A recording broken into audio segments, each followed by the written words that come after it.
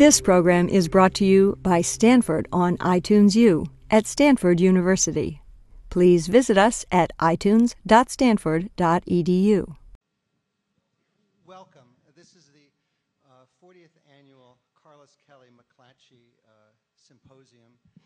I should mention that next week we have another Carlos Kelly McClatchy event 1 week from today about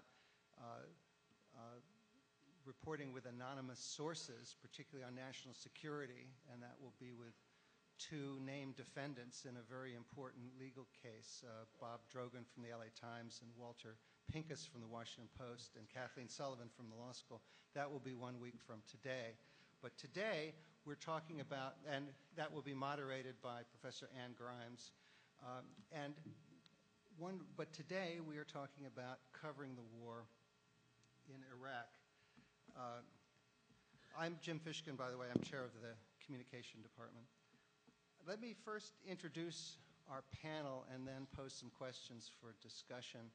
And I think the questions for discussion will first be about covering the war and then about where the war or the conflict is going. And then the third part is we will open it up, hopefully, for a robust discussion with you in terms of questions from the floor, and there are 2 mics there.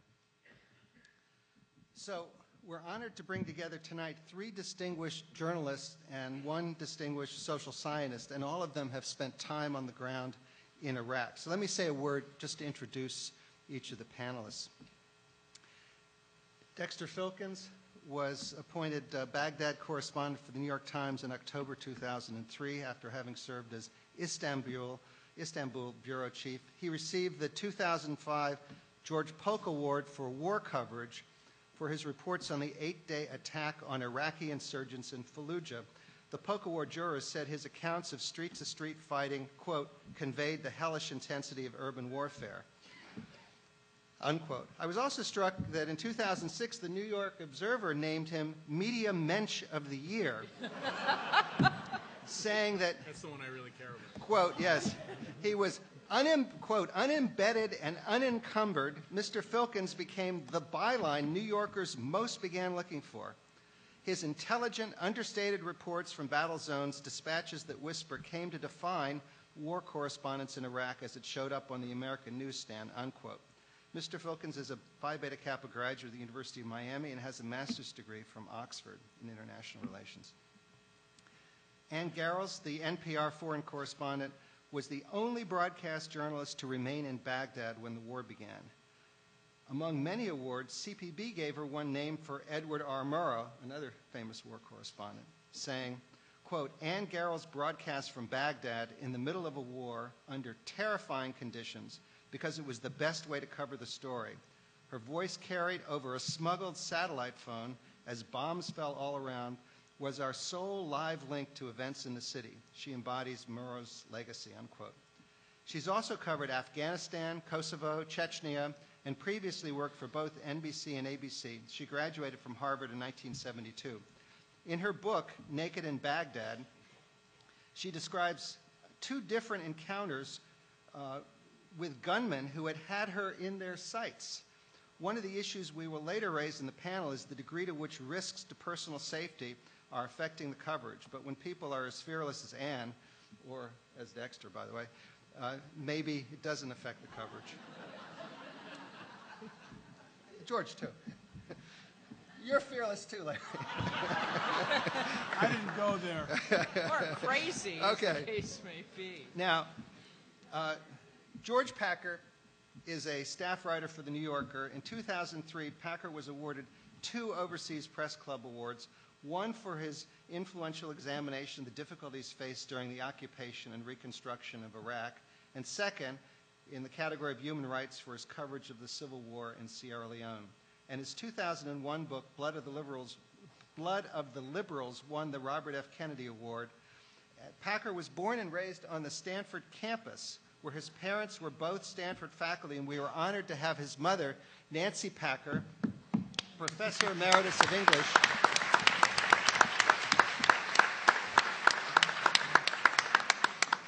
here tonight. After graduating from Yale in 1982, he served in the Peace Corps.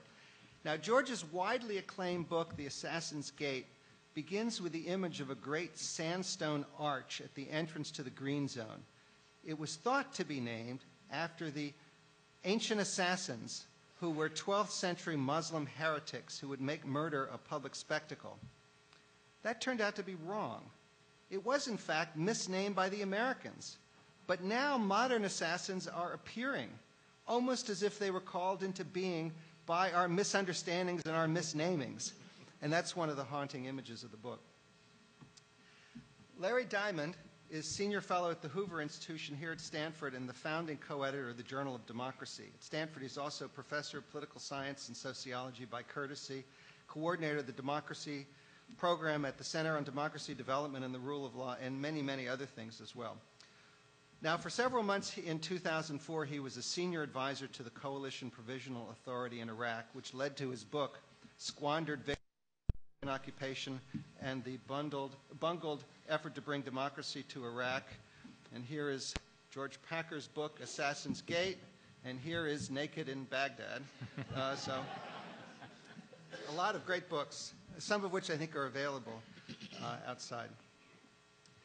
Now, Larry's book, Squandered Victory, begins with the image of an ancient ruin in Borsippa, Iraq, that looks like a twin tower and is reputed by the locals to be the ancient Tower of Babel. The book is partly about how an adventure that was initially justified by us as a response to the ruin of our twin towers may have ended up with some of the cross-cultural misunderstandings which I think are nicely symbolized by a Tower of Babel. Now, let's turn to the initial topic of discussion. Today, May 1st, is actually the third anniversary of the day when President Bush stood on an aircraft carrier under a sign saying, "Mission accomplished." That was 3 years ago to the day. Yes, we can all take a deep breath at that. Yes. So given the special and increasing difficulties in reporting from Iraq, how is it possible for journalists to offer an independent news judgment about what's going on, independent from what the administration wants us to hear? More specifically, to what extent do the special and changing exigencies in Iraq, restrictions on safety, access, mobility, influence, or distort the picture of the situation that you are able to offer the American people, apart from the spin-doctored presentations of the administration? Who would like to go first? Because we've decided we're going to have an interactive panel. Dexter? Well, I'll just be quick. I mean, first of all, thank you all for coming. It's very, very hard to report there these days in Iraq. Just speaking for myself, just driving around Baghdad, I've been shot at, held at gunpoint, held at knife point, attacked by crowds, had bricks thrown at me. My colleagues have been kidnapped, blindfolded. One of my colleagues was actually blindfolded and taken out into the desert, and they opened the car door and said, "Get out and walk out in the field out there." And somehow he made it out alive.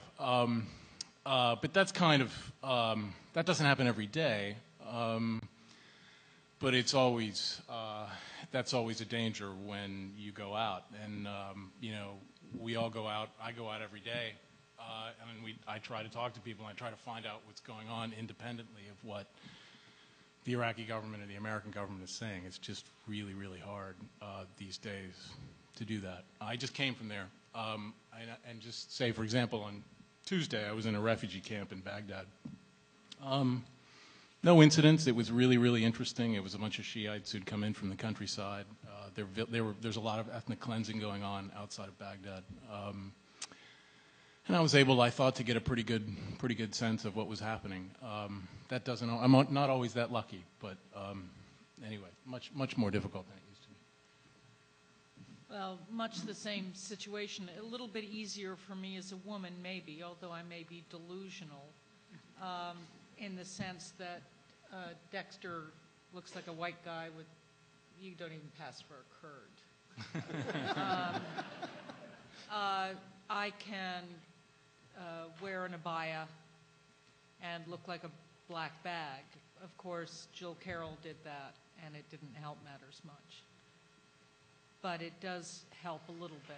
I was down in Najaf. I just got back 3 weeks ago. I was down in Najaf for several days. I went down to Basra, was able to travel. But I think as George's phrase is, to steal it, George, we are hunted, and we know we're being hunted. And it's not just us, but increasingly our Iraqi staff. It's appreciated that they too have a price on their heads, that they're valuable to us. None of us want to use our Iraqi staff as much as we have to, but the situation is such that we can't go to a lot of places because it is simply too dangerous, and frankly our Iraqi staff won't go to certain places with us, saying it's too dangerous for them.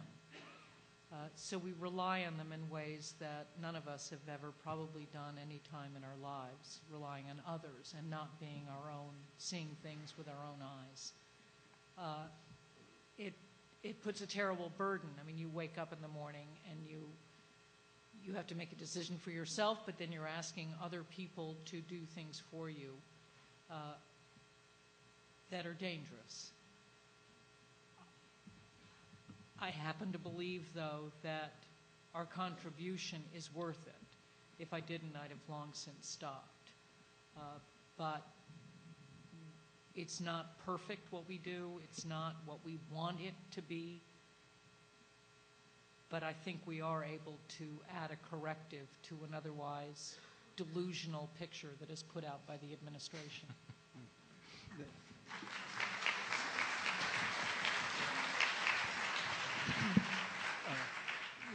That word delusional is a strong word. Do you want to just amplify slightly and then we'll go? I think the audience. Do you want to amend your remarks? All right. No. I mean, frankly, first of all, there wasn't an insurgency for months while we were calling it an insurgency. We were seeing it up close and personal. We were watching the car bombs happening, the daily violence. We've watched the sectarian violence grow and grow and grow. I mean, we see this, and while there are some in the administration who accuse us of, not going out and living in the green zone and not, we don't live in the green zone. We all live in the red zone. We all live in real Baghdad.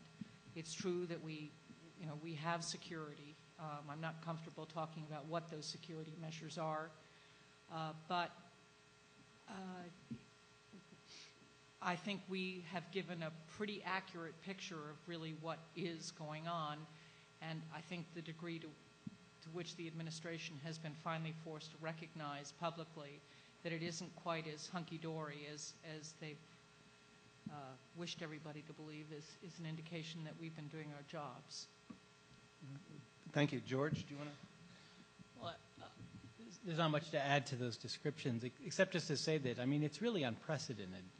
I don't think there's, maybe with one or two exceptions, I don't think there's ever been a place where reporting, simply doing what journalists do as a matter of course, going out and interviewing people, finding people, talking to them in their homes, going to a refugee camp, is as dangerous as it is in Iraq. I mean, Vietnam was comparatively safe for journalists compared to Iraq. And the proof of that is that more journalists have been killed in the 3 years of the Iraq War than were killed in all the years of the Vietnam War. And the reason is there's no longer a recognition that we represent anything by way of impartiality or are not in some way associated with one side or another. Some journalists who've been killed have been Iraqis who were killed by American forces. The circumstances are always hard to sort out, but certainly if you're an Iraqi rushing toward the scene of an attack, you are in grave danger. We are at greater risk from insurgents, obviously, who don't even see us as being, who don't stop to try to figure out whether we're actual journalists or are spies, soldiers, officials, whatever. We're just the enemy. And so to run into insurgents is to essentially, take your life in your hands. I'm struck by the dissatisfaction of the American public with the reporting. And it's been a kind of a mystery that I've been trying to figure out. Why is it that my colleagues here are not heroes in the eyes of the American public as there were heroes during the reporting from Vietnam, like David Halberstam, Neil Shee, and people like that?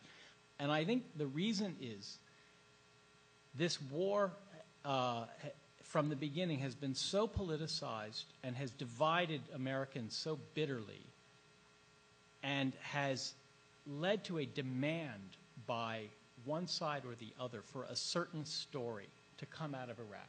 And if what we report is not that story, whether it's a happy one or an unhappy one, whether it's a pro-American or an anti-American story, people are very quick to dismiss it, to say you're biased one way or the other. There's almost a growing disbelief in the idea that we can tell the story in a way that is removed from the political line of one side or another. And so in the same way that in Baghdad we're endangered because no one believes that journalists are neutral, in this country our work is in some way discounted, not entirely, because people still read and listen to the Times and NPR and the New Yorker, but it has not taken in some way. It hasn't taken because the public, by and large, has been impatient with the story we've been telling, which is inevitably a more complicated picture than the narrative of either side in this war. And it strikes me every time I go and come back how hard it is to get across the fullness of the experience there, because one runs into this impatience with a story that isn't satisfying in one direction or the other. And that seems like a relatively new phenomenon in our journalism and in our politics. Do you struggle with that? I mean, you have the luxury of writing fairly extensive stories. So I'd imagine, as in your recent article about Talafar, and that there's not an easy punchline for either side to take away. Do you struggle with how to create a balanced and sufficiently nuanced picture, or? Any given day in Iraq is full of contradictory impressions. Dexter once wrote, it's like a kaleidoscope that keeps shifting. And on the day of the elections on December 15th, Dexter was in Adamiyah, and suddenly, I don't want to speak for you, but suddenly people who seemed implacably hostile were going out to vote and were having kind of good things to say about going out to vote. The next day, the bombs are going off again. And yet on the same day that the bombs are going off again, there's a local council that, at great risk to itself, is holding a meeting. And how do you bring that unbelievably variegated picture through words, let alone images, that people can hold on to? It's very difficult, and I feel as if we're constantly up against the forces of oversimplification. So it's hard. Did you want to come back on that, Dexter? No, I mean, just to echo, yeah, all agreed. Yeah, it's very difficult. I just wanted to follow up on one thing that George said. I was talking to some students in North Carolina, and it turned out many of their fathers were in the military or their fiancés, college students. And at the end of what I was describing, which was basically a description of all of the contradictions and how complicated it was. A young girl came up to me who was about 20 and said, if I listen to you, then I have to think that all of the people I know who've died have died in vain. And I looked at her and I said, but if we don't ask questions and learn anything, then they've died in vain. If we learn nothing from this. And I mean, Dexter today wrote a piece about the military now looking at lessons learned. I mean, there are some extraordinary young officers who know. I mean, they, you know, and some extraordinary commanders who know exactly what went wrong and who are trying to fix it. The problem is, it's 3 years in. And they're, you know, as George suggests in the piece he's written, you know, they may not have time to use all those lessons that have been learned because the troops may be cut back. There may not be enough of a force to do anything. So I mean, lessons are being learned, but, and I mean, we steal each other's lines because we know each other too well at this point. Well, if I could add one. The White House doesn't have a lessons learned office. The military, at least now, does. I've had a pretty interesting. I've been there for 3 years. I've been there since the beginning, and in the first couple of years that I was there, I get a lot of hate mail. I mean, every day, and that's okay. I don't mind as long as they read the story all the way to the bottom. And the first couple of years, most of the hate mail came from the right.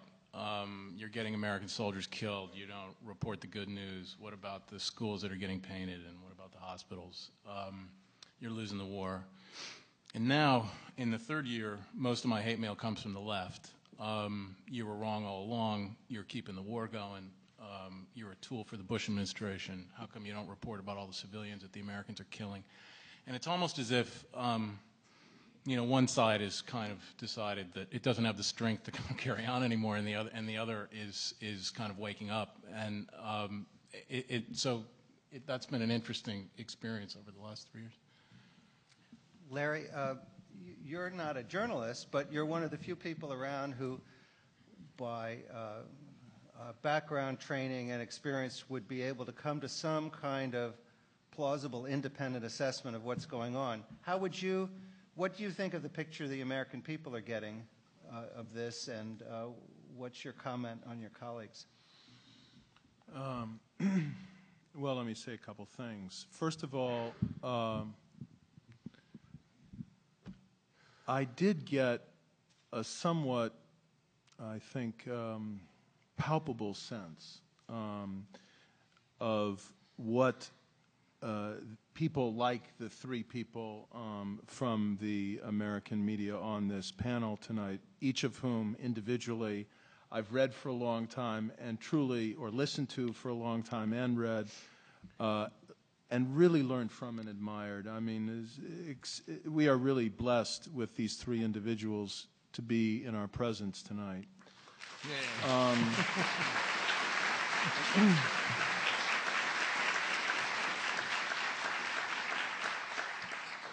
And I got to know best another one whom I admire greatly, and if I may say, a Stanford alum, former editor of the Stanford Daily, Rajiv Chandrasekaran, and I went around a little bit with him and watched, and we're not going to say anything, my information is outdated and you're not going to get into this, but frankly then it's probably a little different now, but compared to what we were given in the Coalition Provisional Authority, a pretty thin tissue of security, even to the point of a pretty thin tissue on what was called an armored car that he was driving in at the time.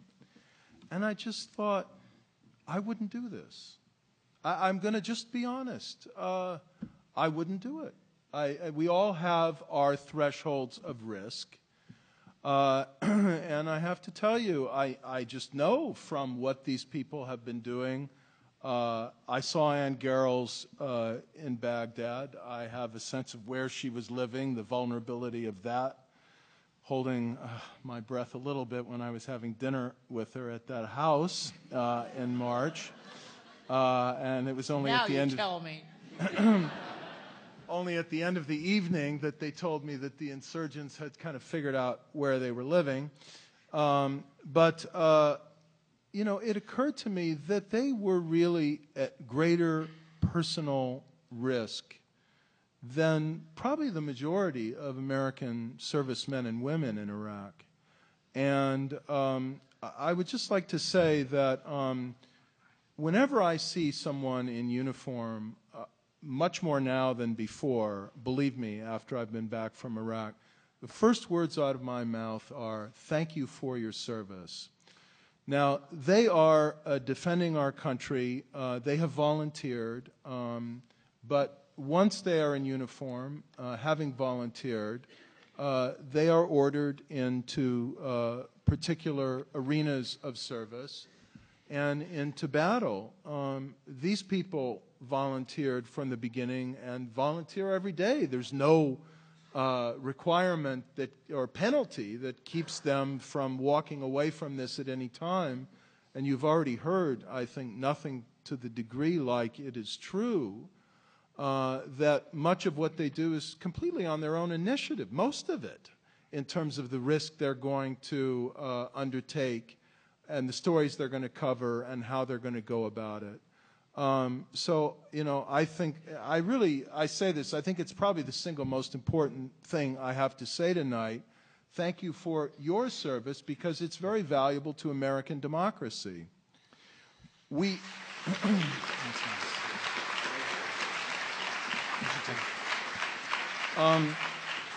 I'll just say one other thing. I do think we have been badly, and in a certain sense, I don't mean this legally, but I do mean it morally, criminally deceived by this administration. And I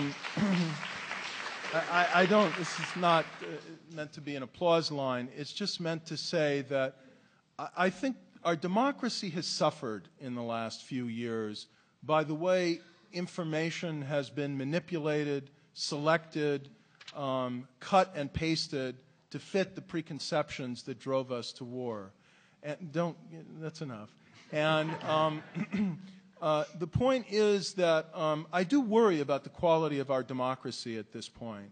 I do believe that a vigorous, uninhibited, and really to some extent dispassionate Fourth Estate is a vital pillar of the vigor and quality of our democracy. And I've depended on most of all the New York Times and the Washington Post in writing the latter parts of my book and updating it after I left. But George's reporting, the reporting on NPR, even the network news to some extent. And I don't see the bias there that some of my colleagues at a particular institution on this campus do. I think that they have been much more balanced than some of the political commentators. And I think the place, for example, where George is living, metaphorically anyway, is not the green zone or the red zone, but if you read his reporting carefully, the gray zone. Very good. I don't know whether we should follow up immediately or later the phrase criminally negligent. I mean, now we have delusional, criminally negligent. I mean, we have an accumulation of points that imply that there are alternative realities. Although I guess sometimes what some people in the administration have referred to as the reality-based community, sometimes that strikes back.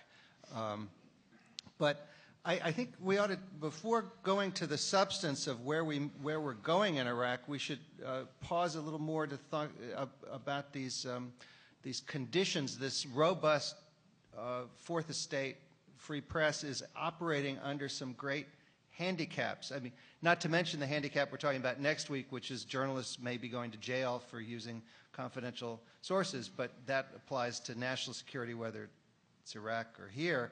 But now we're talking about journalists actually being shot at, going at great personal risk, having, if they want to survive, perhaps either to choose to be embedded, or if not to be embedded, then rely on Iraqi staff.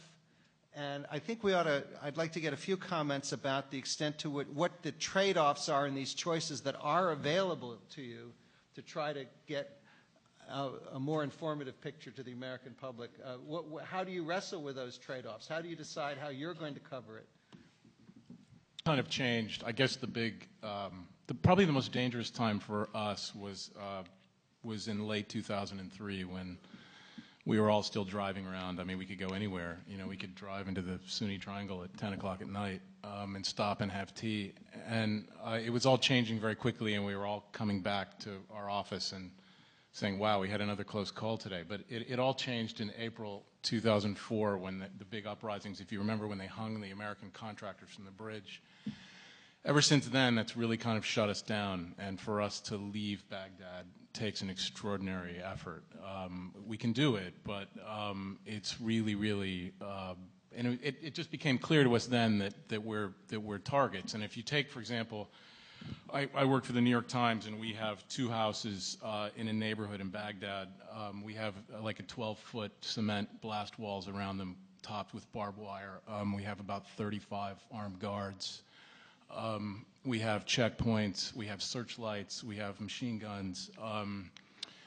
Yeah, I mean, we have, you know, I mean, it's practically militia but that's, you know, just not terribly long ago, just a few months ago, a cement mixer full of TNT was driven into the lobby of a hotel that's about 300 meters from our place. And, you know, I'd never been 300 meters from a cement mixer full of TNT. And it blew out. I think we counted 309 window panes in our house that were blown out, and we had a car radiator land inside of our house, and part of our house was destroyed. So it was a pretty festive night. But that's kind of what we have to deal with. And I'll just give you a quick example. And this is where we fail. I think we're not covering the whole story. We're not. I mean, there's no way to stand up here and say that we are. And somebody will come to us and say, you know, there's a village outside of town, it's 20 miles outside of town, and the Americans dropped a 2,000-pound bomb and they killed 25 civilians. You know, a year and a half ago or 2 years ago, we would have driven out there, and you can usually figure these things out when you get there. We can't do that now. Yeah, you know, we'll send a couple of our Iraqi staff out there, but and they'll come back and say, well, you know, we saw some bodies in the rubble. And that's really, really hard, you know. And you've got to try to, you do the best you can, but I mean, you just can't, I mean, we can't report everything that's happening there, and it's pretty frustrating. Well, following on, the same situation exists for me. On the question of being embedded, you know, we are not embedded all the time. I embed, you know, on and off. It has, I think, been an enormously successful endeavor. No matter whatever the military wants or doesn't want to show you, you're still going to see a huge amount when you're living day in, day out. Dexter and I were both embedded in Fallujah, and I think we were probably embedded more than we ever anticipated. Fox got a tank, Dexter and I got a ground. We were assigned to foot patrols. I'm not sure if that was intentional or not. But I mean, we went in on foot, and it was very much up close and personal, and there was nothing they could hide from us. It was, as I say, more embedded than I had ever intended, and I assure you I will never do it again. You know, sometimes the experience is more elucidating than others. Some commanders are naturally better than others. Some are more open than others, but it is, generally speaking, been pretty good. Now, it doesn't mean to say that you can say, okay, I want to go on that operation, and they're going to let you go. There are some operations that are black. They're not going to let you go. You're not going to see it. So, I mean, you don't have carte blanche to sort of apply and be accepted into, you know, every movement. But generally speaking, I think we have got a pretty good idea of what's worked and what hasn't. You know, all of our staffs are very small. In addition to the fact that we can't move around a lot, that it's dangerous, that we have to rely on Iraqi staff, that you're not there to ask that follow-up question sometimes because you have to rely on them, that our staffs are small. I mean, NPR, at most part, we maybe have 1 or 2 correspondents at most a time. We're running out of people who want to go. It's costing us a fortune as well. And the fact that, I mean, NPR, we have 2 armored cars at $75,000 a pop. Can you imagine NPR doing this? I mean, they have ponied up everything to ensure our security, but it's, there aren't very many of us, and the line of people waiting to go to Iraq and follow in my footsteps is non-existent. If I could just jump in on the embed thing, my experience has been that the American military has been extremely realistic about what they face in Iraq, and generally, when you ask them a question, if it's a pretty straight question, you get a pretty straight answer, and they'll say, "We don't know. It's really hard. Maybe we could lose." It's the political side that in the past has been, in the civilian side, that's been, for us, the most difficult to deal with. And there's a dichotomy between them and often tension between them, particularly in the first, Larry could speak to this, but particularly in the first year and a half or so, where they just weren't saying the same thing. There was a very political message that was coming from the civilian side, but a fairly straight one from the military, and that's generally true even now, I think. George? Just to back up a bit, lest we seem to be speaking too much in our own defense, there was a failure of the press, and that failure was the WMD failure. Oh. And that was, I think, pretty unarguably a disgraceful period in American journalism. I mean, we went to war without the Washington press corps asking the hard questions that have to be asked. And that's largely, I think, why the public has been so dissatisfied with the press over Iraq. I, perhaps self-servingly, draw a sharp line between the pre-war coverage of the Washington press corps and the war coverage of the Baghdad press corps. The former was very much Washington access journalism, where it all depends on who your source is, and the competition for high-level sources is intense, and the closeness of the journalist to the source is troubling, where simply getting inside is more important than scouring the basement, of the energy department for some obscure official who's actually going to tell you, no, those aluminum tubes are not centrifuges.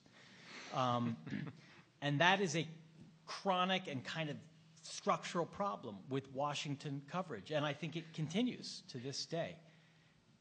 The war coverage has been traditional foreign reporting in wartime, with the little spin that we are the target, which has changed the nature of it.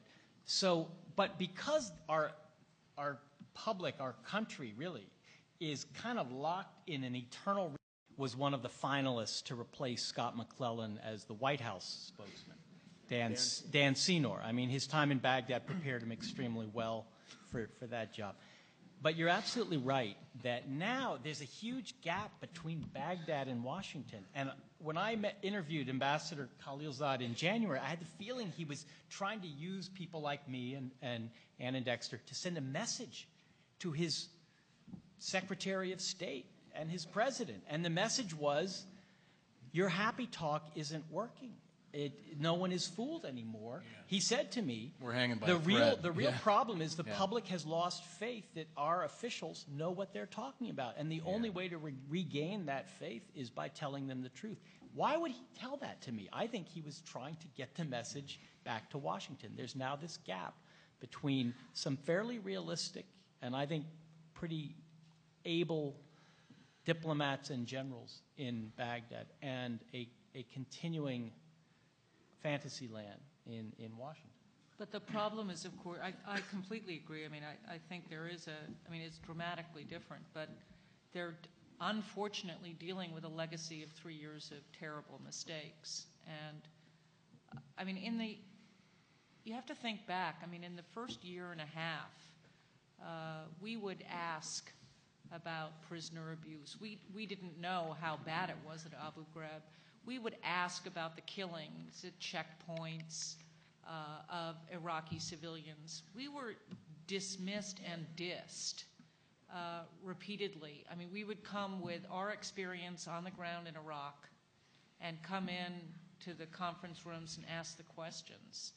And these are these unfortunately, you know, the unnecessary killing of Iraqis, the refusal to acknowledge that this was going on, the refusal to, you know, release names of prisoners. I mean, Iraqis, we were constantly saying, you know, people are, in the first year, Iraqis are being detained, they don't know where their families are, you know, are you going to give lists of prisoners? I mean, this is what Saddam did, after all. This is what we criticized. And we were confronting this day in and day out on the street, and we're seeing what negative reactions this was creating amongst even those who had supported the U.S. invasion. And they all just looked at us like, you know, we were,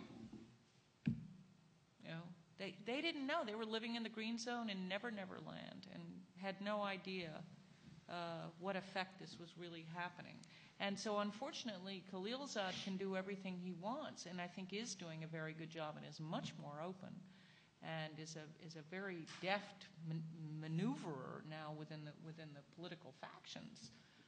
But it's a long way into the game. Did you want to comment? I think before we open it up to questions, I want to turn to, well, that's okay, because you're going to answer the next question. Because I want to turn to the question of move from journalism to the basic issue about what's going on and is there a way out. Now, Dexter, you said yesterday in the New York Times, writing from Baghdad. I filed it Friday night. Yeah, right. He's going back tomorrow, by the way. You said, quote, 2 constitutions, 2 elections, and a referendum later, Iraq is reeling toward more chaos, not less, unquote. Right. Would you expand on that assessment? I'd like to get others reacting to that assessment. Yeah, I mean, well, all I was saying there was, you know, for the past 2.5 years, there's been a very, very vigorous and ambitious attempt to kind of create a democracy there. And the assumption has always been that as you do this, and as you write a constitution, and as you have an election, and you have political parties, and you kind of bring people in, it'll marginalize the extremists and will kind of take the steam out of all that's driving all the violence. And I think what we've learned kind of the hard way is that hasn't really happened. It hasn't happened yet in any event. That here we are, and there have been 2 constitutions and 2 elections and a referendum. And what we all see now there on the ground, and what's so deeply troubling, is that the country is starting to come apart, and villages are being ethnically cleansed, and neighborhoods are being cleansed, and lines are being drawn, and I don't know if anybody knows how to turn that around. And yeah, I mean, that's all I meant by that particular point. Yeah. Your colleagues want to comment on? I mean, it's all getting worse. It's all. But can I just add one thing, and maybe this will. I think when I come home, and you know, the country's obviously very polarized, and you get people who say you're not reporting the good news, and you get people who say it's lost. And I think there's a danger in concluding that because it's really, really troubled, and it's really, really that it's getting worse there, that the answer is just to pull out. And that means we leave tomorrow. And I think all of us here would probably agree that if tomorrow the U.S. military and its 140,000 troops pulled out, I think you'd probably, I hate to predict, but you'd probably see a bloodbath that was, you know, orders of magnitude greater than anything that we've seen before, and there'd probably be, you know, Iran and Turkey and any number of, you know, and every jihadi coming from the West into the country. And so I think that for me anyway, and every morning when I get up there, I kind of wonder which way it's going. I think, you know, we can't stay here any longer, but we can't leave either. And I don't know what the answer is. George? Yeah, I mean, Dexter has said it. It's really hard. We're just in a terrible, terrible position. I remember, Larry, you used the word quagmire 2 years ago when you testified before, was it the Senate? And you almost said, you said, get ready for this, but we're in a quagmire. It was a word that had been as carefully avoided as civil war is now avoided. We're well into the quagmire, and I think you almost defined it as whichever way you move, it will be bad, and that is the situation we're in, and you have to think through the consequences of our not being there. And I have to admit, it's quite personal for me, and I think for all of us, because we have gotten to know the place and the people, and particularly the few Iraqis that we work with, and we know what their fate will be if we're not there. And their fate will be that they will be the first people killed. And it's extremely hard to face that. It's not the way to make policy, I admit, but it's, for me, for us, I think, really colors what the story means to us. That I'd be willing to admit it has made me perhaps overly optimistic.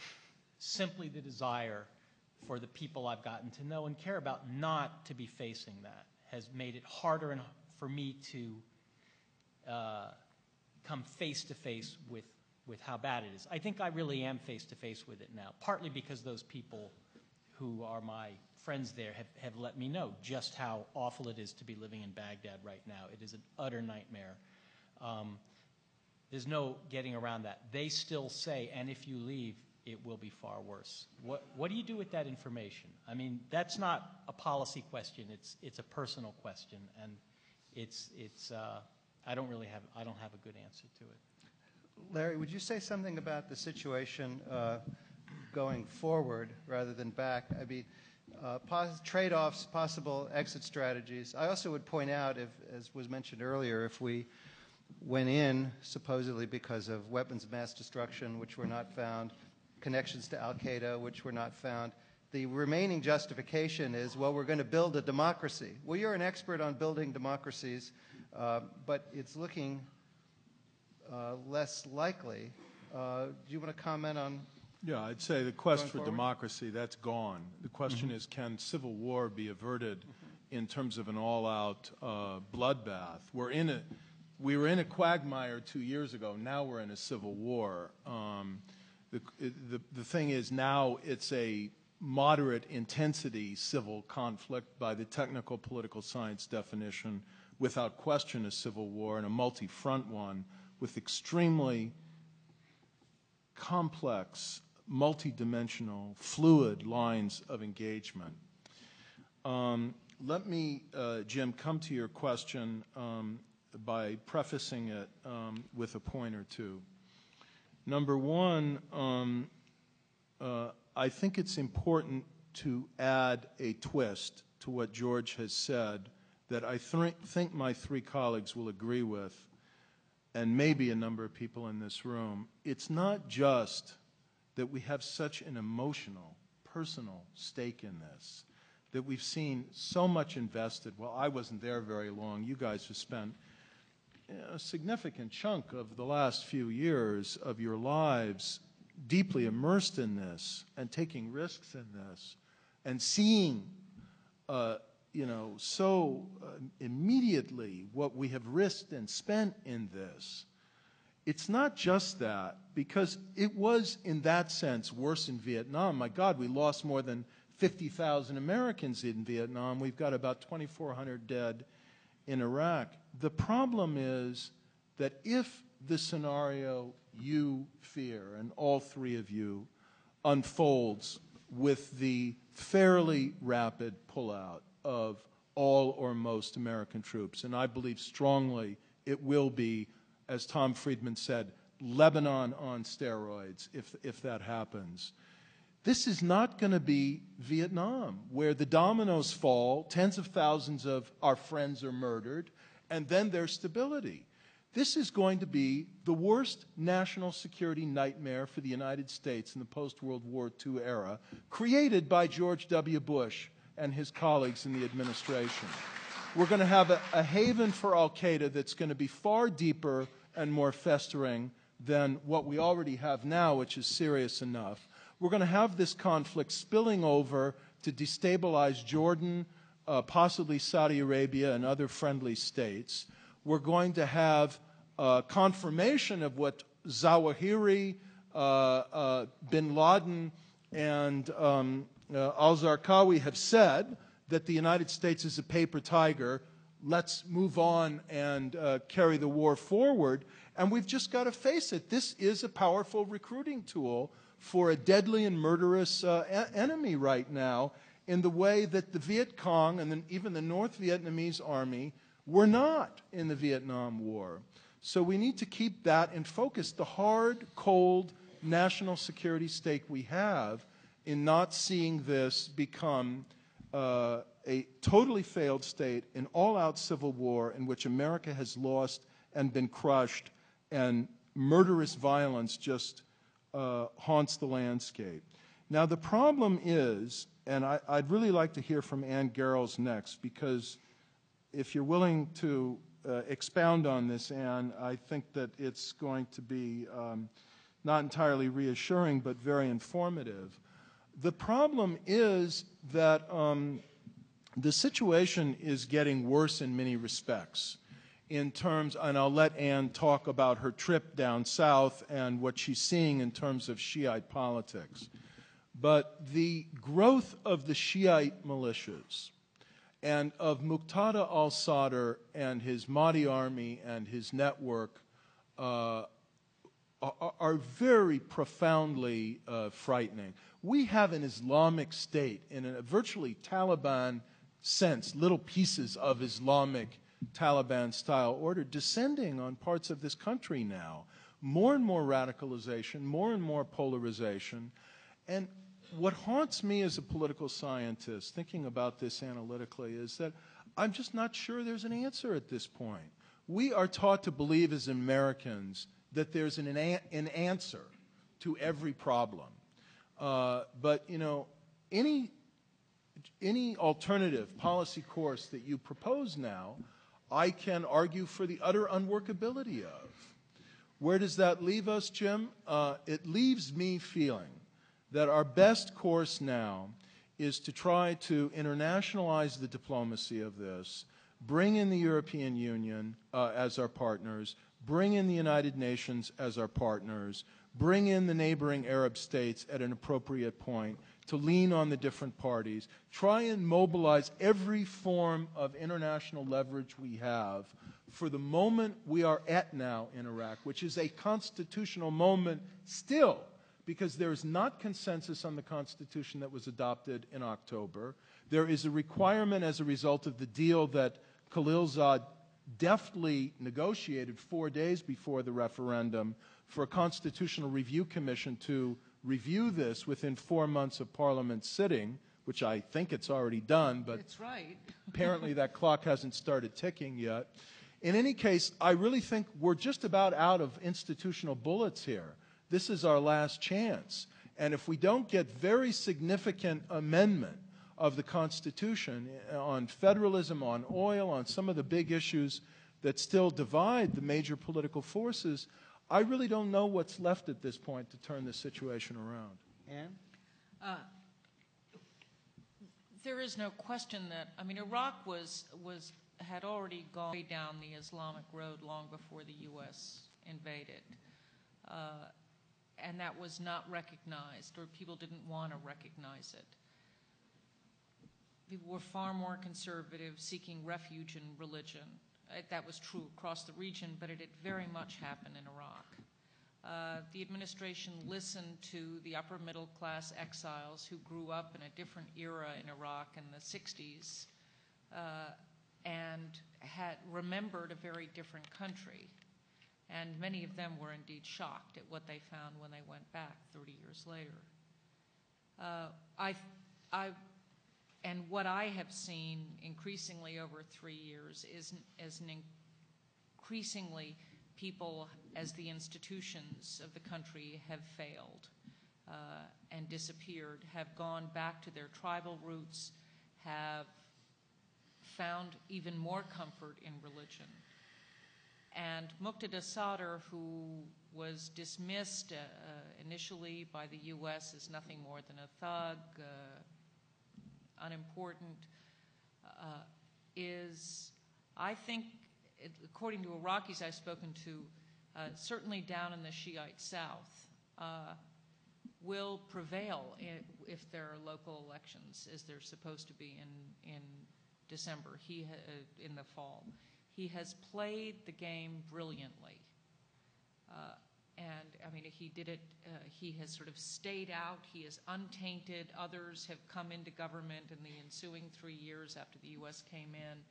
They have proven themselves corrupt, venal. Sadr is still, he's portrayed himself as a nationalist.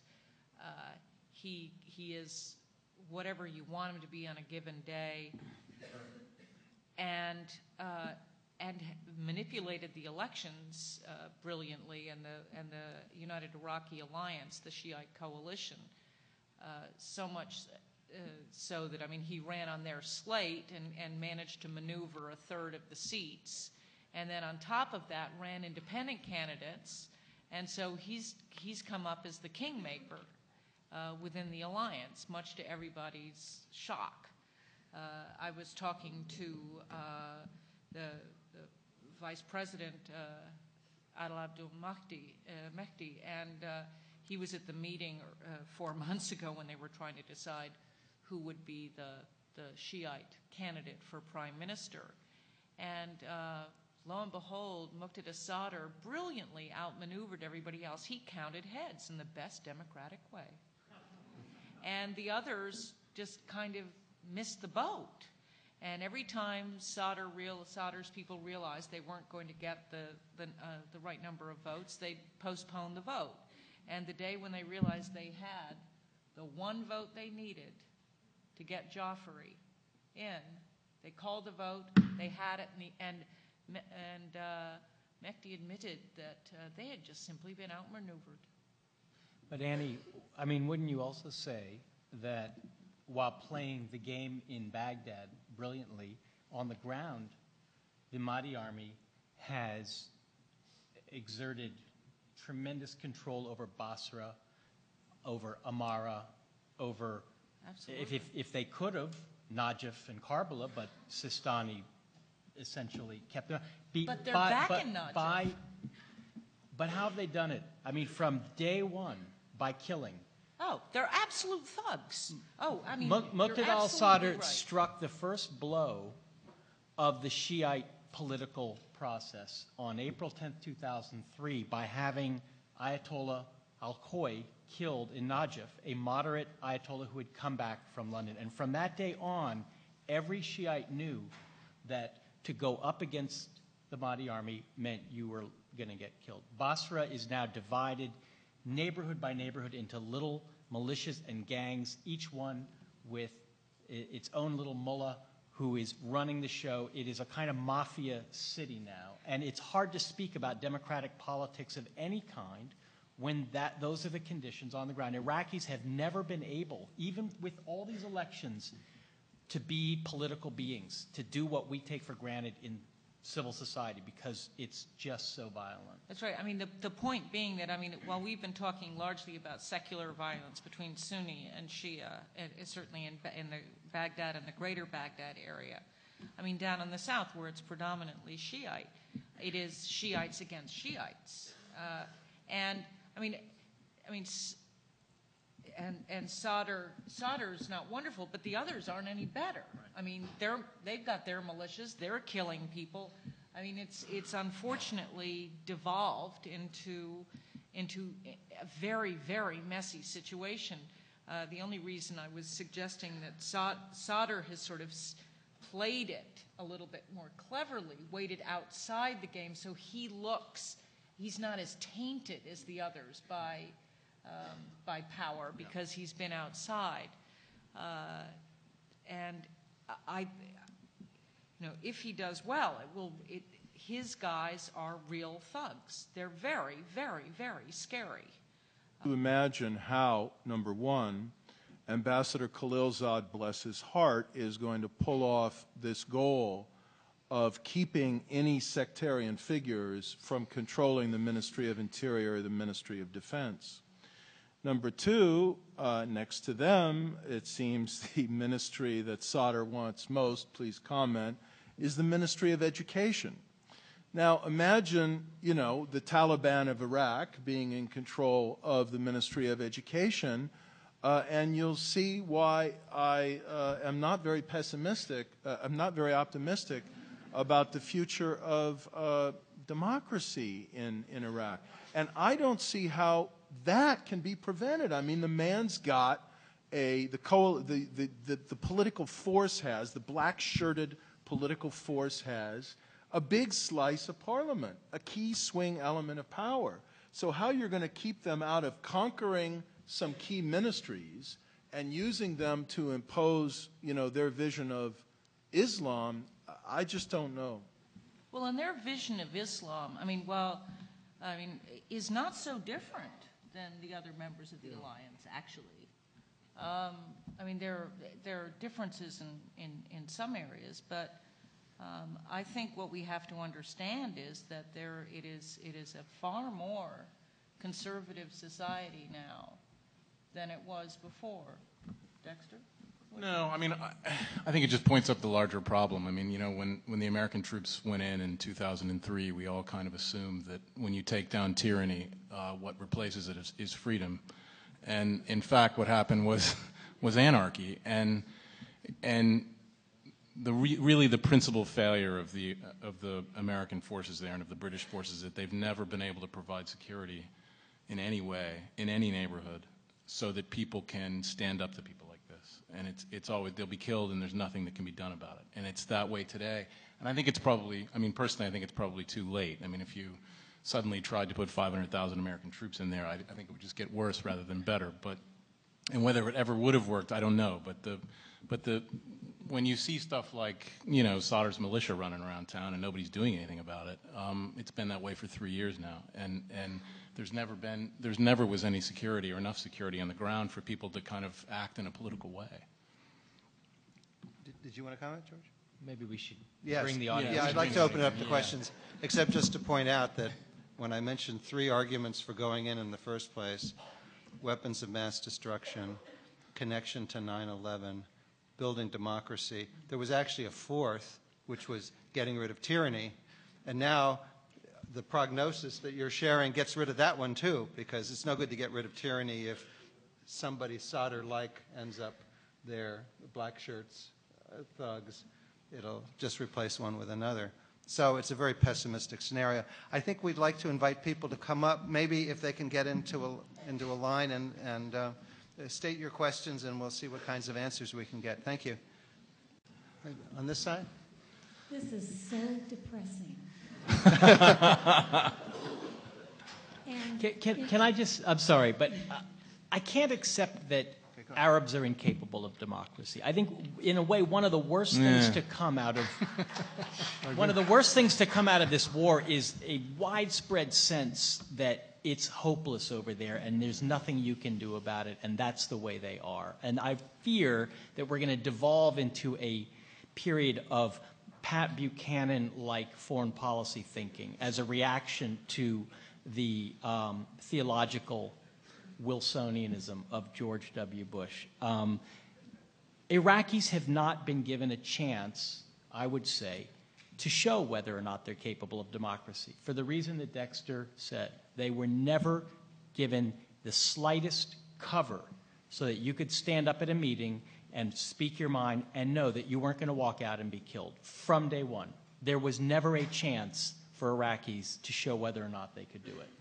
And that was our fault, our great, great Also, it fault. just it takes a long time. The idea that, you could have a constitution in a matter of 3 months. we didn't do it. I mean, it's just not going to happen on our timetable. Sorry to interrupt. Depressing. That's all I was saying. No, just two quick things. One, if the whole country could hear what was going on tonight, they would get the truth as seen from your eyes, and they would see what we're up against. It's too bad that we can't put this on national television. But number two... It will be on the World Wide Web, though, by the way. Anyway, number two, my thought before I came here tonight was that, okay, we've got to get the troops out, even though people say that if they all leave tomorrow, that there will be anarchy, and I'm saying there's anarchy now. And you've just shot that all to smithereens by saying that we can't do that. And now, I don't know where to go from there, because my thought was to get these, because we're the targets. I mean, we're the target there. Yeah. So if we all left, everybody, every last troop, save American lives, no more, save Iraqi lives.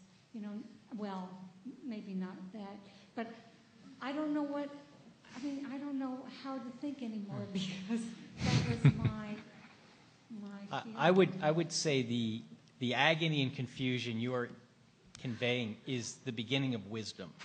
And if nothing else, what this country needs is a good grown-up conversation about this war, which we have not had.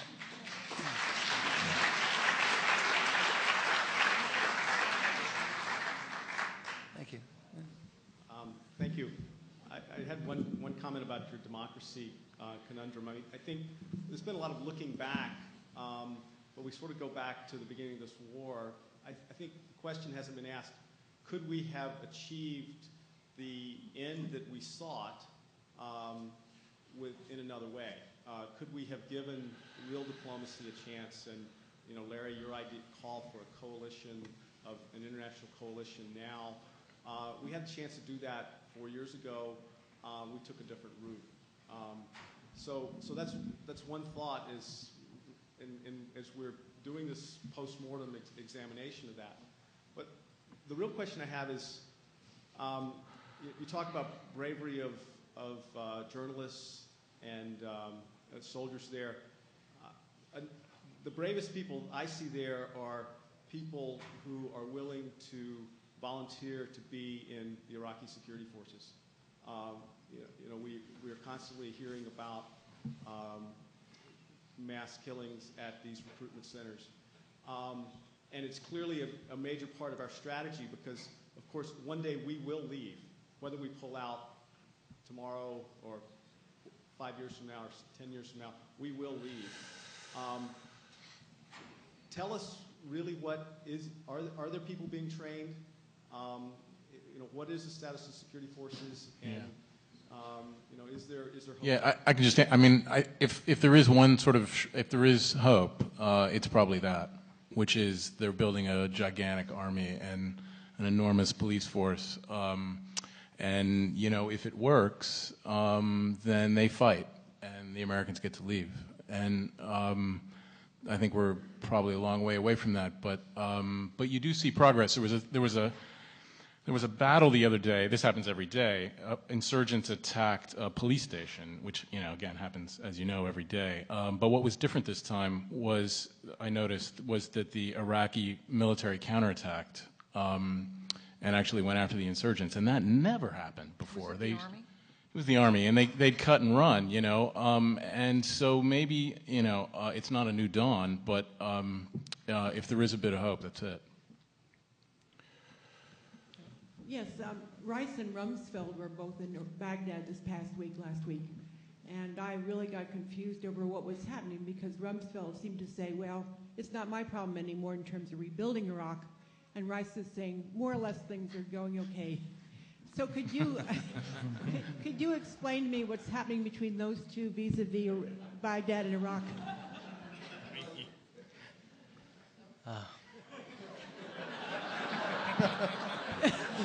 She was your friend, Larry. Why don't you take it? Please try. I think that any of my colleagues could answer this better than I can. I do believe that Secretary Rice is somewhat more flexible and pragmatic than the Secretary of Defense, who I truly think is just profoundly out of touch with reality and living in his own world. And this is a historic development to have 6 very senior, dedicated, retired generals. And I think my colleagues will probably affirm what I'm saying from whatever experience they have. This is the tip of the iceberg in terms of senior and more junior military serving officer disaffection with the arrogance and miscalculations, bad decision-making, isolation of the senior civilian Pentagon leadership, beginning with the Secretary of Defense.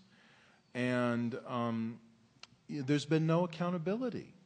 It's shocking, and I think it's going to go down in the modern American governmental history as just one of the most glaring examples of a failure of accountability in the face of palpable ineffectiveness and bad judgment, in our modern history. Is it the failure of Congress? Huh? Is it the failure of Congress? What can they do? We don't have a parliamentary system. Are they supposed to vote a parliamentary vote of no confidence? Obviously, the Republicans in Congress are not going to completely abandon the president by passing some kind of resolution that would have no standing anyway. I mean, we have to say it. It's a failure of the President of the United States, who continues to cling to this man.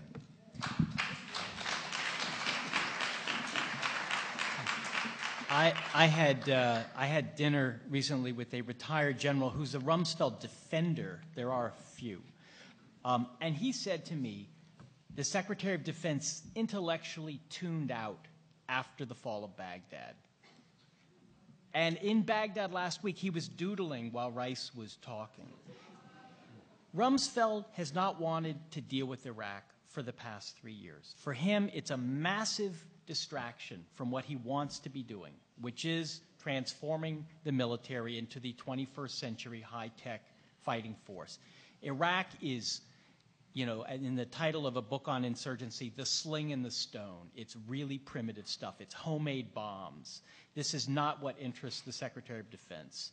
He would rather not be in Iraq. And the fact that his agency has had the lead, not just in the military side, but on the political side and the reconstruction, and the man at the top of that is bored. It's quite an amazing state of affairs. Well, my question has changed a few times in the course of the evening. First, I want to say that the only one of you whose work I regularly hear is Ann Garrels, and you are a hero to me, and I'm sure the other 2 of you are also. And where my question has arrived at this point, after hearing Larry Diamond's commentary on democracy building, is this. George Packer made a distinction between the Washington reporting before the war and the war reporting in Iraq, and I agree with that distinction. I think that we're facing a really serious challenge to the survival of democracy in this country, and I want to ask you that however and whenever the U.S. gets out of Iraq in the next couple of years, whether you same heroic, courageous journalists and more that you're going to rev up are going to speak truth to power here in this country and not relent as the same forces that brought us Iraq put all the voting machines in place that were made by Diebold and that have no paper trail. I think it's not conspiracy theory, but that and many other developments, as you know well, are you going to bring that courage home to us? Please do. It's a plea.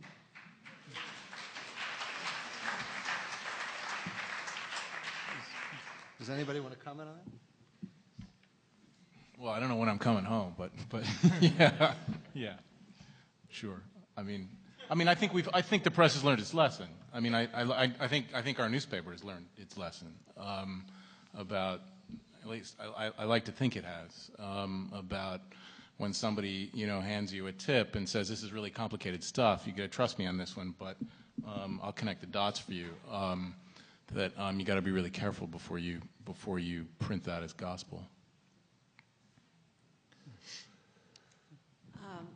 As a news junkie, I want to first thank all of the panelists. We've learned so much from Ann Garrels, Dexter Filkins, George Packer, and Larry Diamond. We really have learned a great deal about this war, so I don't want the media, all of the media, to get a bad rap. But listening to you all tonight and the pessimism you have expressed, I wonder what good you think it would do to keep American soldiers and American bases in Iraq for one more day, to let one more 19-year-old get his head blown off, when none of you can tell us how the American army in Iraq is protecting the security of the Iraqis. The New York Times reported the other day that even the Iraqis don't think they are protecting their security. Well, I mean, I don't know the answer to that. I think I would just pose the alternative, which is if you want to support a pullout, I think it's incumbent upon you to consider what that means. And I think it would probably, we may all be wrong, but all the signs point to really much, much more terrible violence than we've already had. I mean, Kurdistan would, I mean, the place, I think one has to sort of look down the road and go, okay, the Sunni-Shia violence will escalate dramatically, Shiite violence. The Kurds will probably break apart, could possibly anyway. And then you have all the surrounding countries with their vested interest in this. I mean, as was mentioned earlier on, this isn't as simple as Vietnam. So what you're saying is that the presence of American troops is preventing these things? Yes. I mean, there never were As enough. bad as It's it not is. enough to provide enough security, but it's enough to provide at least a lid on what could blow. I think that's how, I mean, it's not ideal. I need to say something, because I think Rochelle Marshall has asked the most important question that's been asked tonight, which is what do we do now, and why should any more Americans die if it's as hopeless as the picture that's been painted? I just want to say two things briefly. If there really is no hope, if we can imagine no better outcome at any point in the future, you know, if we keep our forces there any longer, then it's hard to argue for the logic of it. I think that needs to be acknowledged, even if the consequences are horrific. I have not come to that point analytically. If I do, I'll say we need to get out in a fairly spirited fashion because we cannot accomplish anything by staying any longer. I still think there is a moment for diplomacy to build some political consensus that can begin to generate a stake among a critical mass of different Iraqi political parties, ethnic groups, and sectarian groups, a stake in a more peaceful political future as opposed to a descent into violence.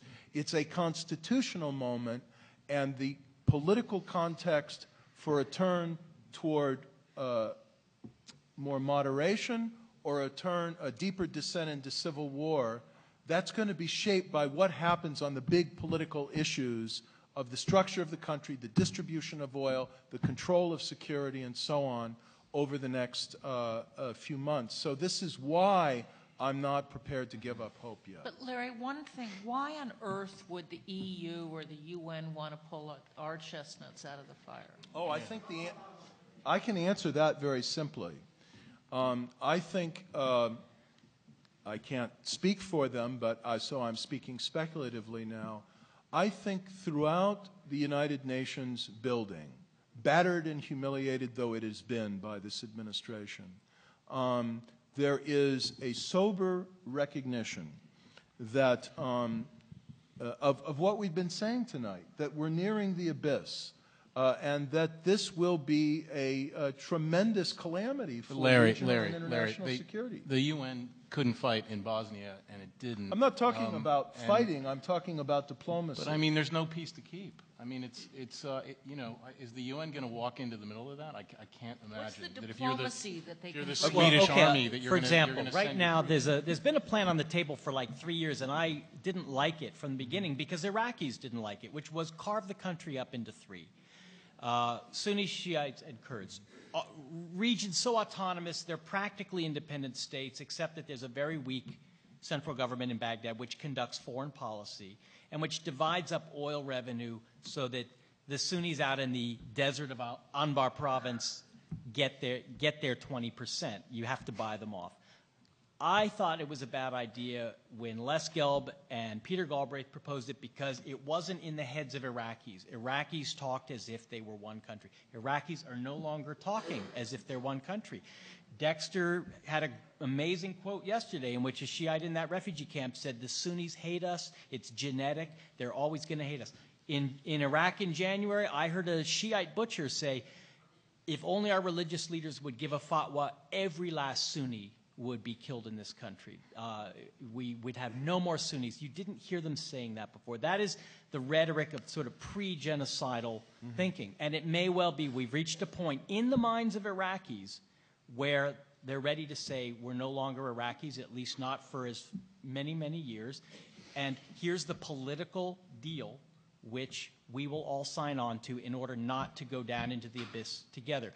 That's totally against the administration's policy. It would mean a complete rejection of everything that the administration has been trying to do. It may well be the best course right now, but we can't even talk about it because the administration doesn't want to hear it and because the public is somehow not engaged in thinking about it. And all I'm saying here is that without much broader international mediation involving the UN, the EU, the Arab League, maybe the Iranians if we can find a piece of the regime, I know that sounds very wild, but without something like that, we're not going to get any deal at all, in my opinion. And the reason why the UN and the EU will come in, and the Arab League as well, to negotiations, not peacekeeping, not troops on the ground, just partnership in brokering and mediation, is because they realize their goose is going to be cooked as well if this place blows. Who's next? Yes. By the way, the partition is in Biden and Gelb proposed that in the Times today. Yeah. That's another bloodbath, but we can talk about it. I have an observation and I have a question. The question is, I'm puzzled by the fact that the administration is building a permanent base in Baghdad that I read in the newspapers and I see the pictures, billions of dollars, huge base, permanent base. And they're saying on the one hand that they're going to bring our troops home. On the other hand, it looks like they want to stay there permanently because they're sinking billions of dollars into this permanent base. So that's very troubling to me and very puzzling, and maybe you have some ideas or information about why this is so. The other observation I have is that it seems to me from your observations of this administration that they are psychologically impaired. If they are psychologically impaired from Bush, Cheney's behavior psychologically, and also we have Rumsfeld, who lately hasn't been dealing with reality very well. Does that mean that the American people have anything to say about whether they can remain in office if they are impaired psychologically to run the government? I think the American people need to say something about this to their Congress, to the media, and begin to take steps towards possible impeachment because these people do not know what they're doing.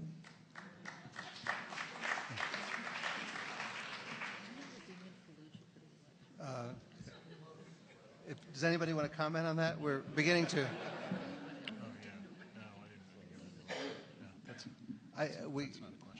It's not okay. I think your point is made, but I think we have to. We're running out of time, so I think I'm going to want other comments. Comment on the unless somebody wants to answer. On the permanent base. On the base, yes. Well, it's the worst of both worlds as I see it. We have, on the one hand, I think a policy of withdrawal that if they can just get a good week. Seriously, I mean, the insurgents are really making it hard for them. But if they could get a good week, if the unity government could suddenly have 1 week of reduced attacks, I think the Bush administration would say it's working. We're going to start pulling out. What we will leave behind will be 3 or 4 so-called enduring FOBs, which are these mega bases you're talking about, which will be irrelevant to the Iraqi civil war that we will leave behind. They might as well be in Kansas. But they will inflame Iraqi and Arab opinion because they will seem to be signs that we have permanent designs on Iraq. We will be there to provoke without having the slightest bit of control. So it is, again, a kind of misguided policy as I see it. Thank you. Yes, there are 3 points I would like to make, but before I make them, I'd sort of say that I am one of those Iraqis that Anne was talking about who used to live in Iraq in the 60s, but has been American for many, many years, okay? So with that preface, the point I want to make is really very difficult to understand another country's culture. I've been in this country 40 years. I'm married to a British woman, and I still don't understand the British or the Americans. So I'm really disappointed in how little. First, I appreciate what you reporters have, how well you have reported, and how honestly you have conveyed what's happening in Iraq. But with that preface, I honestly believe that you still do not understand the Iraqis or the Iraqi culture. So given that, and given all the cost to the Iraqis as well as to the Americans, both people and money, the best answer from my perspective is for America to leave Iraq as soon as possible. Okay? I honestly believe the Iraqis are smart enough to find a solution for themselves. There will be some trouble at the beginning, but sooner or later, Iraqis are smart enough. They don't want to kill each other. There'll be a few people who will be hurt a little bit, but you guys, you don't understand the Iraqis. How can you help them? We really can't. We don't understand them. I hope you're right. You're right. Wait a minute. There's one more point I want to make. We're blaming the Bush for everything that's happened to Iraq.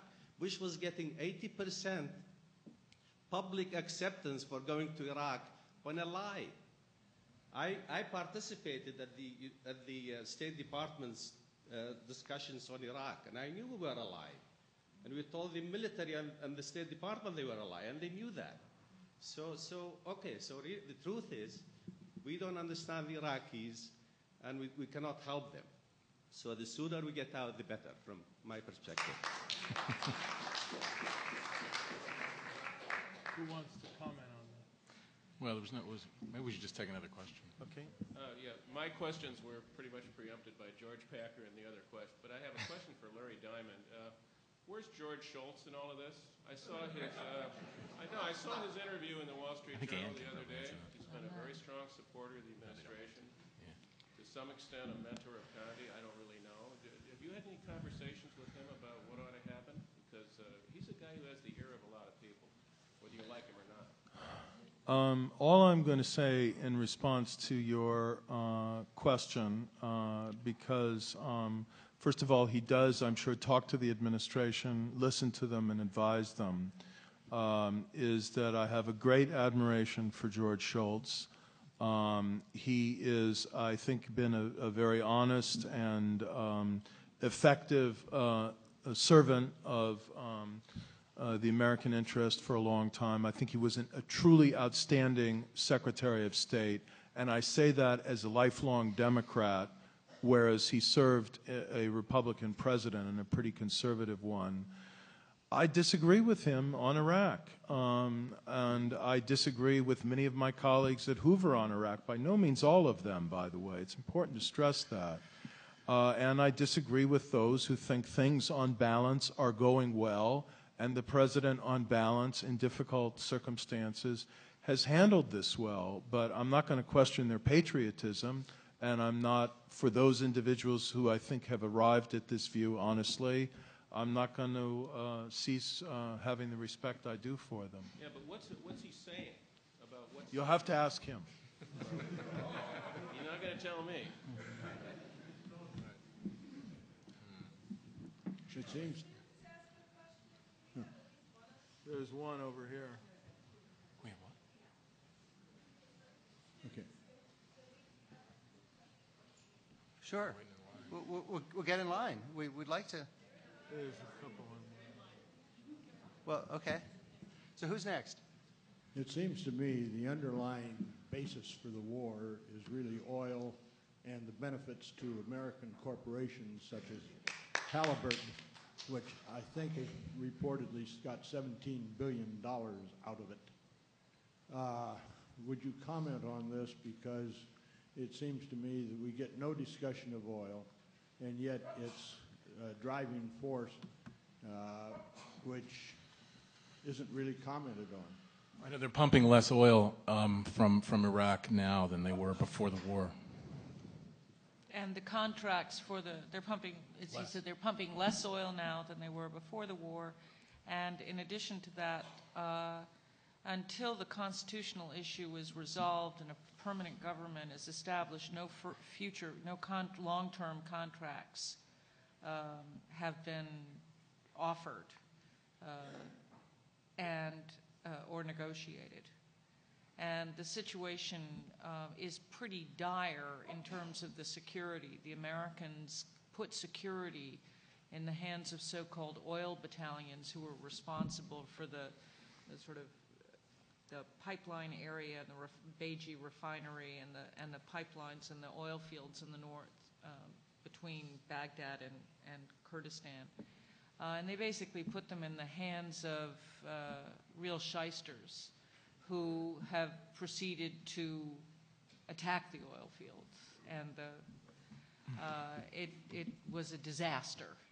But they didn't dare touch these guys because they were Sunnis who they wanted to bring into the political process. So while they knew perfectly well they were plundering the oil pipelines and destroying much of the situation in the north of Baghdad, they had to wait until the December elections, when indeed this man was elected to parliament, and then had the Iraqis put an arrest warrant out for him. But I mean, it's a disastrous situation for. But I think the story you've just told, oil is a very tempting explanation for all things in this war. I think it simply is inadequate to explain so many aspects of the war. The easiest way to get our hands on Iraqi oil, rather than take over the country, would have been to drop sanctions, which was the French and Russian approach to getting their hands on Iraqi oil. If Iraqi oil is why we're in Iraq, why aren't we protecting the Iraqi oil pipelines? Because Donald Rumsfeld doesn't want to use American troops to do it.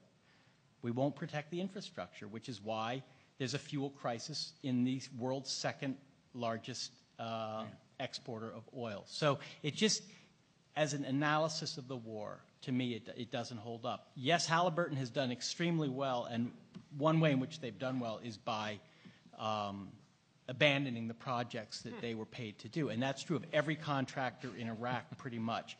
That's not the reason for the war. That's one of the consequences of the war. Thank you. I'm very disturbed by what I hear about our servicemen defending America in Iraq, because Bush's claim is now that he is protecting the United States from terrorists in Iraq, which is to me the most ludicrous thing I heard in a long time, because he created the terrorism in Iraq, because our illegal military invasion of the country has created a terrible mess in the entire Middle East. And now they're probably going to bomb Iran. I mean, it's totally insane. They don't know how to negotiate. We don't have any diplomats. When you say there may be diplomatic solutions, where are our diplomats? Cheney, Halliburton?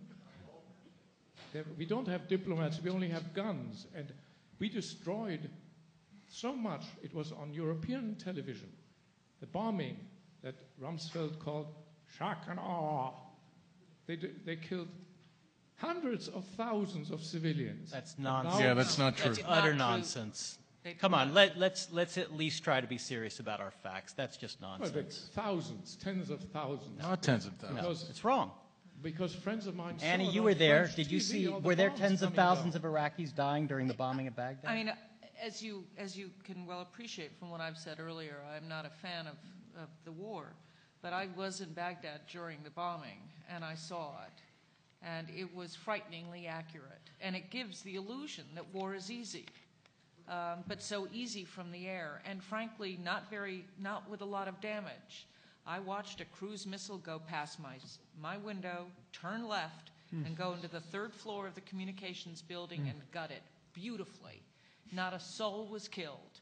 And that happened night after night after night. And it's still I would say, sir, a lot of the killing that did happen and that I saw was by Iraqi missiles that were used as, these huge weapons that were used as anti-aircraft and that were misused.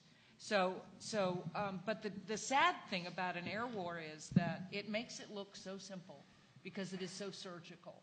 And in fact, is not that, in this case, the Americans did not wish to create a huge amount of collateral damage. They knew they were coming into Baghdad. It was not a repeat of 91. But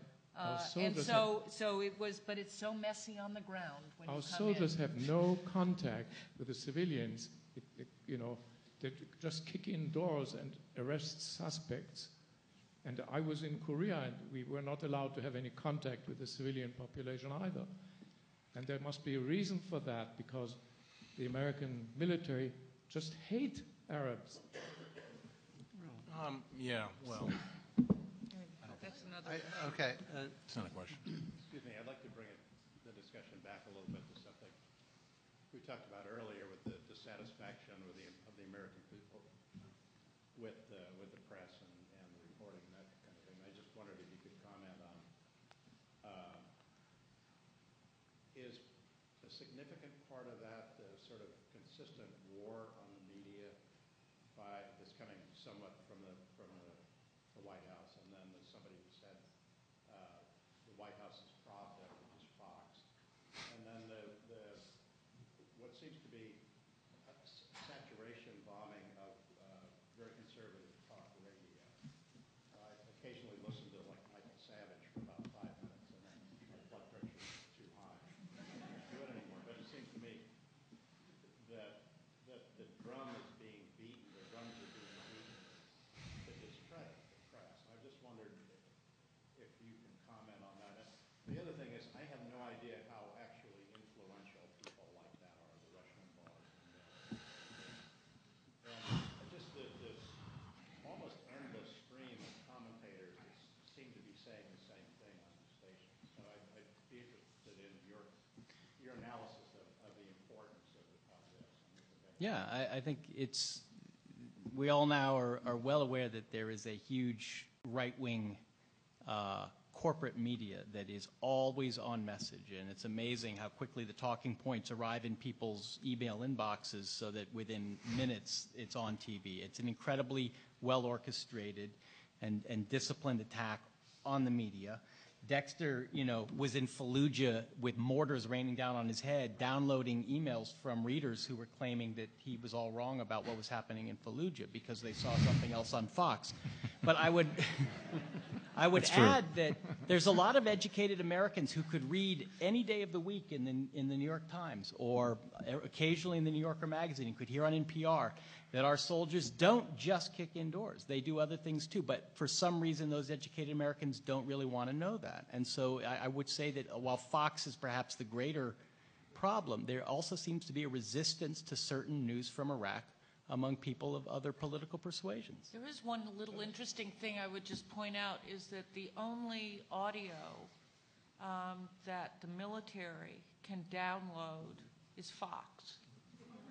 It's true. They used to be able to downstream everything, but now they ask me for transcripts because they can only download Fox audio. Isn't that amazing? It's incredible. Yeah. Is what's the consequences of all of that on American democracy? Well, that's a topic for another evening. Yes. Yes. I can only talk about Iraq. As foreign correspondents, you guys have a very unique perspective, and I'm interested to hear what you think, because I'm really concerned about the future of U.S. foreign policy. And you're visiting our campus, so you probably don't know, but the genocide in Darfur has received a lot of attention among students. And with us here, in this discussion, it's very easy to cheer when we say negative things about Bush and get ready for these elections and hope that a new administration will be better. But what worries me is that there will be almost an aftershock where future U.S. foreign policy will be afraid to, say, intervene in Darfur because we're going to be afraid of getting stuck with what happened in Iraq again, or we may not even have the force because we'll still be dealing with Iraq. And I mean, as with a unique perspective looking back at the U.S., what do you guys think our foreign policy can do or should do? Well, I have to say it's interesting to hear people talk about Darfur, because what they're asking for often is a unilateral American military intervention in a foreign country that's not asking for it, which is exactly what we have right now. And this is an easy one to talk. Darfur is easy to talk about because we're not doing anything, and so we can sort of, we can kick the administration wherever they want. But yeah, I mean, we could be having a panel discussion about Darfur in 3 or 4 years if what went wrong there. I sort of get, I mean, this is just personal, that we sort of got 9/11'd for a while. I mean, we didn't ask good questions going into Iraq. We all failed. We failed as journalists. I think we all failed as citizens.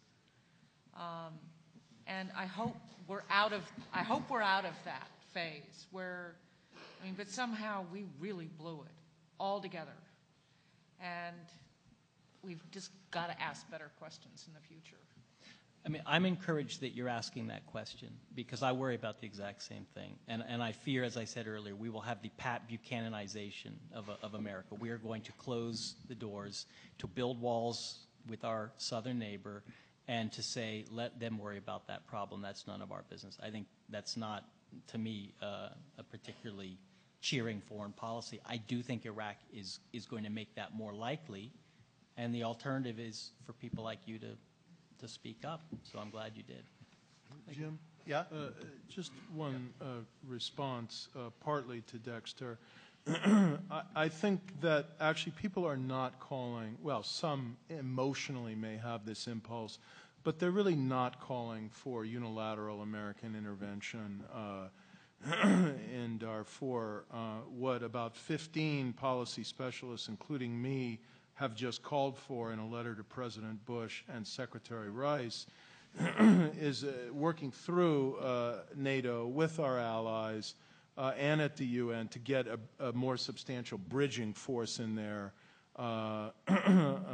if necessary NATO, although I realize that's got its problems, until we can get a UN force.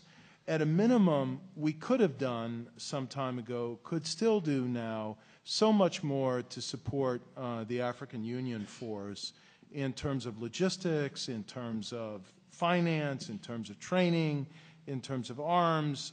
Ultimately, I do think there is the beginning of a certain degree of wisdom here that we can't do this on our own and have it be sustainable. And that one of the challenges now is that we need to build up everywhere in the world much more substantial local and regional peace implementation forces. The world is tapped out in terms of the deployment of them. And finally, I'll say, again, having made the point about what my own politics are, that Deputy Secretary of State Zellick has been working this in a way that I think has been somewhat creative and energetic here, and whatever our delaying and underplaying of this tragedy, it was worse with Rwanda in the Clinton administration, and I think we retrospectively need to be politically honest about that. I am honored to be between two students, following one and leading in. I'd like to compliment the student in the red shirt on bringing the Darfur issue in, because it brought out some of the most interesting discussion of a very depressing evening. And with that in mind, I do have a solution that nobody has brought up. It's one of the premises of brainstorming, which I used to lecture on. So visualize Rumsfeld and Rice greeting Saddam Hussein at the prison door, saying, "Here, take it back."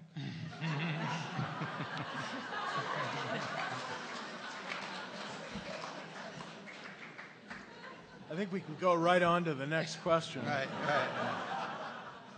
Ironically enough, that might actually relate to my question. Professor Diamond, you spoke earlier about how it seems irrelevant to speak about democracy-building elements or efforts now, because it seems more that we should be focusing all our efforts on averting a further descent into civil war. I think it's a very true observation. Tonight, you've all spoken very much about the current situation in Iraq, and I'm going to ask you, from what you know and from all your experience of many years, to make a prediction. I know it's just speculation, but I'd like to hear what it is. Knowing all that you do, and considering, what exactly is, in your view, the most likely outcome of what's going to happen in Iraq, in terms of what the government's going to be? Do you think it's even likely that there will be some kind of democratic constitutional government that's formed? Will some international diplomatic effort actually succeed? Does this administration actually have the kind of diplomatic capital or soft power around the world to pull that off? Or, considering how Machiavellian the politics seems to be in Iraq, considering Todd al-Sadr, will the result just be a strongman? Or will it be something completely different? I'd just like to hear your views on that. To get a strongman at this point, there is no strongman who can do it, because he'll be rejected by one group or another. I think what we're headed for is cities in which neighborhoods are barricaded, in which local militias are the only security force, in which Baghdad, as Dexter has written, is essentially divided along the Tigris between a Shiite eastern Baghdad and a Sunni western Baghdad. Kirkuk is going to be the scene, it seems, of a fight, because Muqtada's guys are not going to let it go to the Kurds without a fight. Mosul will be divided. It already is, really, between Sunni west and Kurdish east. Basra is going to be 100 Shiite militias, each controlling a neighborhood. There may be a few cities in which life is tenable, like Najaf, because it's really under the control at this point of the religious leaders. Hilla seems, for some reason, to have escaped the worst. It's a mystery. I don't quite understand it, but I'm not painting a hat. And then Kurdistan is essentially going to say, "We tried. We're going to go our own way," and then we'll see what Turkey does, and we will be less and less relevant. That's the direction. That's the trend right now. And unless there's a radical change in policy, or simply a radical an effort that we really haven't made. This is the amazing thing. We took over a country and we weren't serious about trying to rebuild it. I think that's the flow of events, and in a couple of years, none of us will be there. That'll be our, the end of our personal sagas in Iraq. Thank you. Well, if you're not there, we may not hear the story. I think one of the areas where we have had the least understanding, certainly in Washington, and I think in part because of the way of the press, and that is the nature of and the thinking behind the insurgency. I don't think practically anybody here at all understands it. That's my first point. My second point is I know the insurgency isn't one thing. I know it's a mixture of things, but I can't talk about it in any other way. It doesn't require many people to run an insurgency. It is certainly marvelously well financed, and it has no stake in a stable Iraq.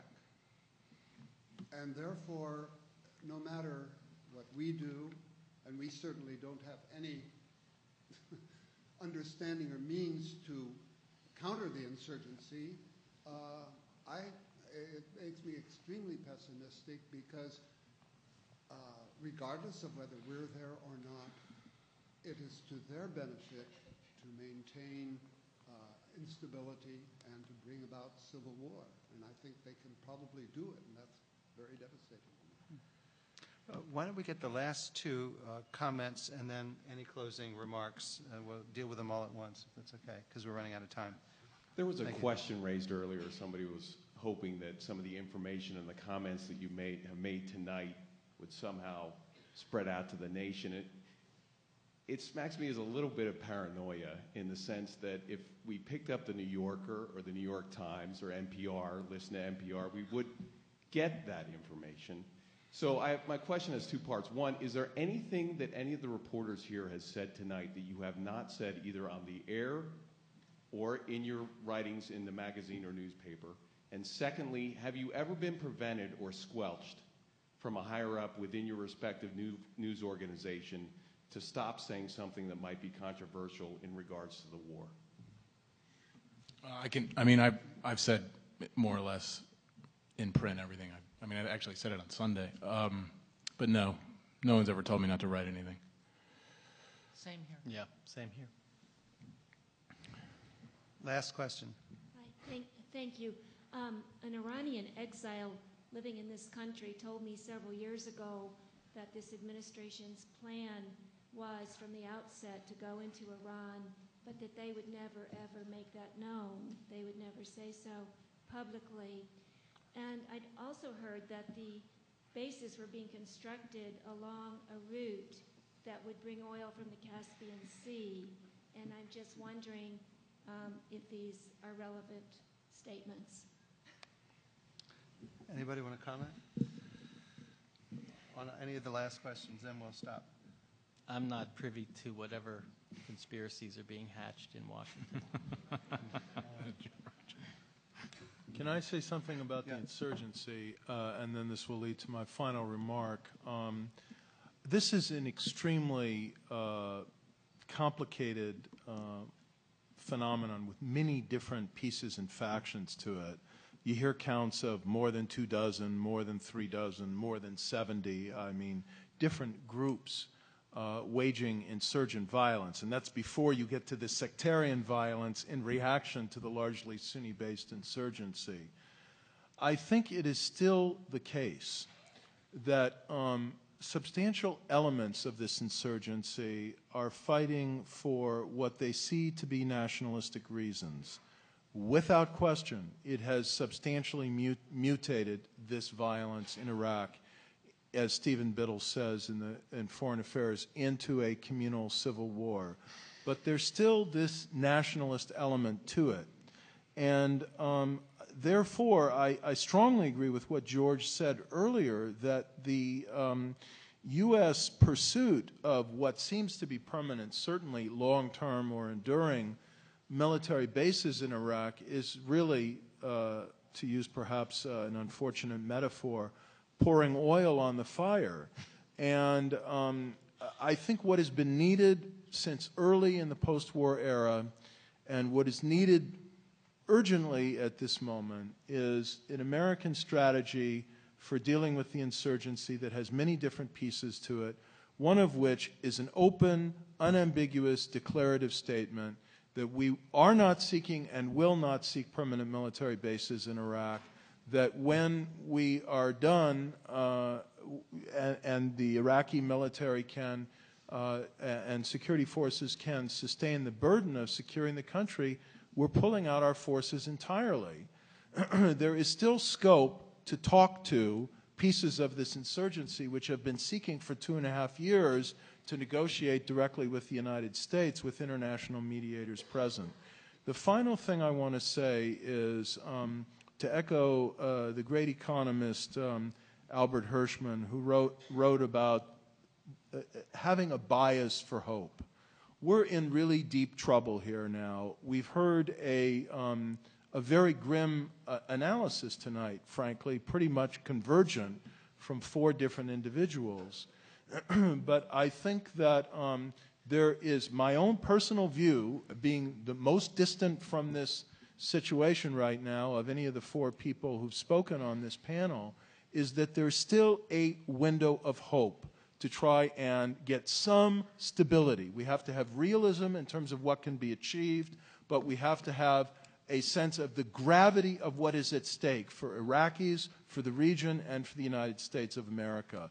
And while there's still that window of hope and opportunity for dialogue and some crafting of a minimum degree of constitutional consensus and political power-sharing consensus, I want to try to seize it. Well, I don't know if we should end on that slightly optimistic note, but thank you very much, and thank you to our panelists.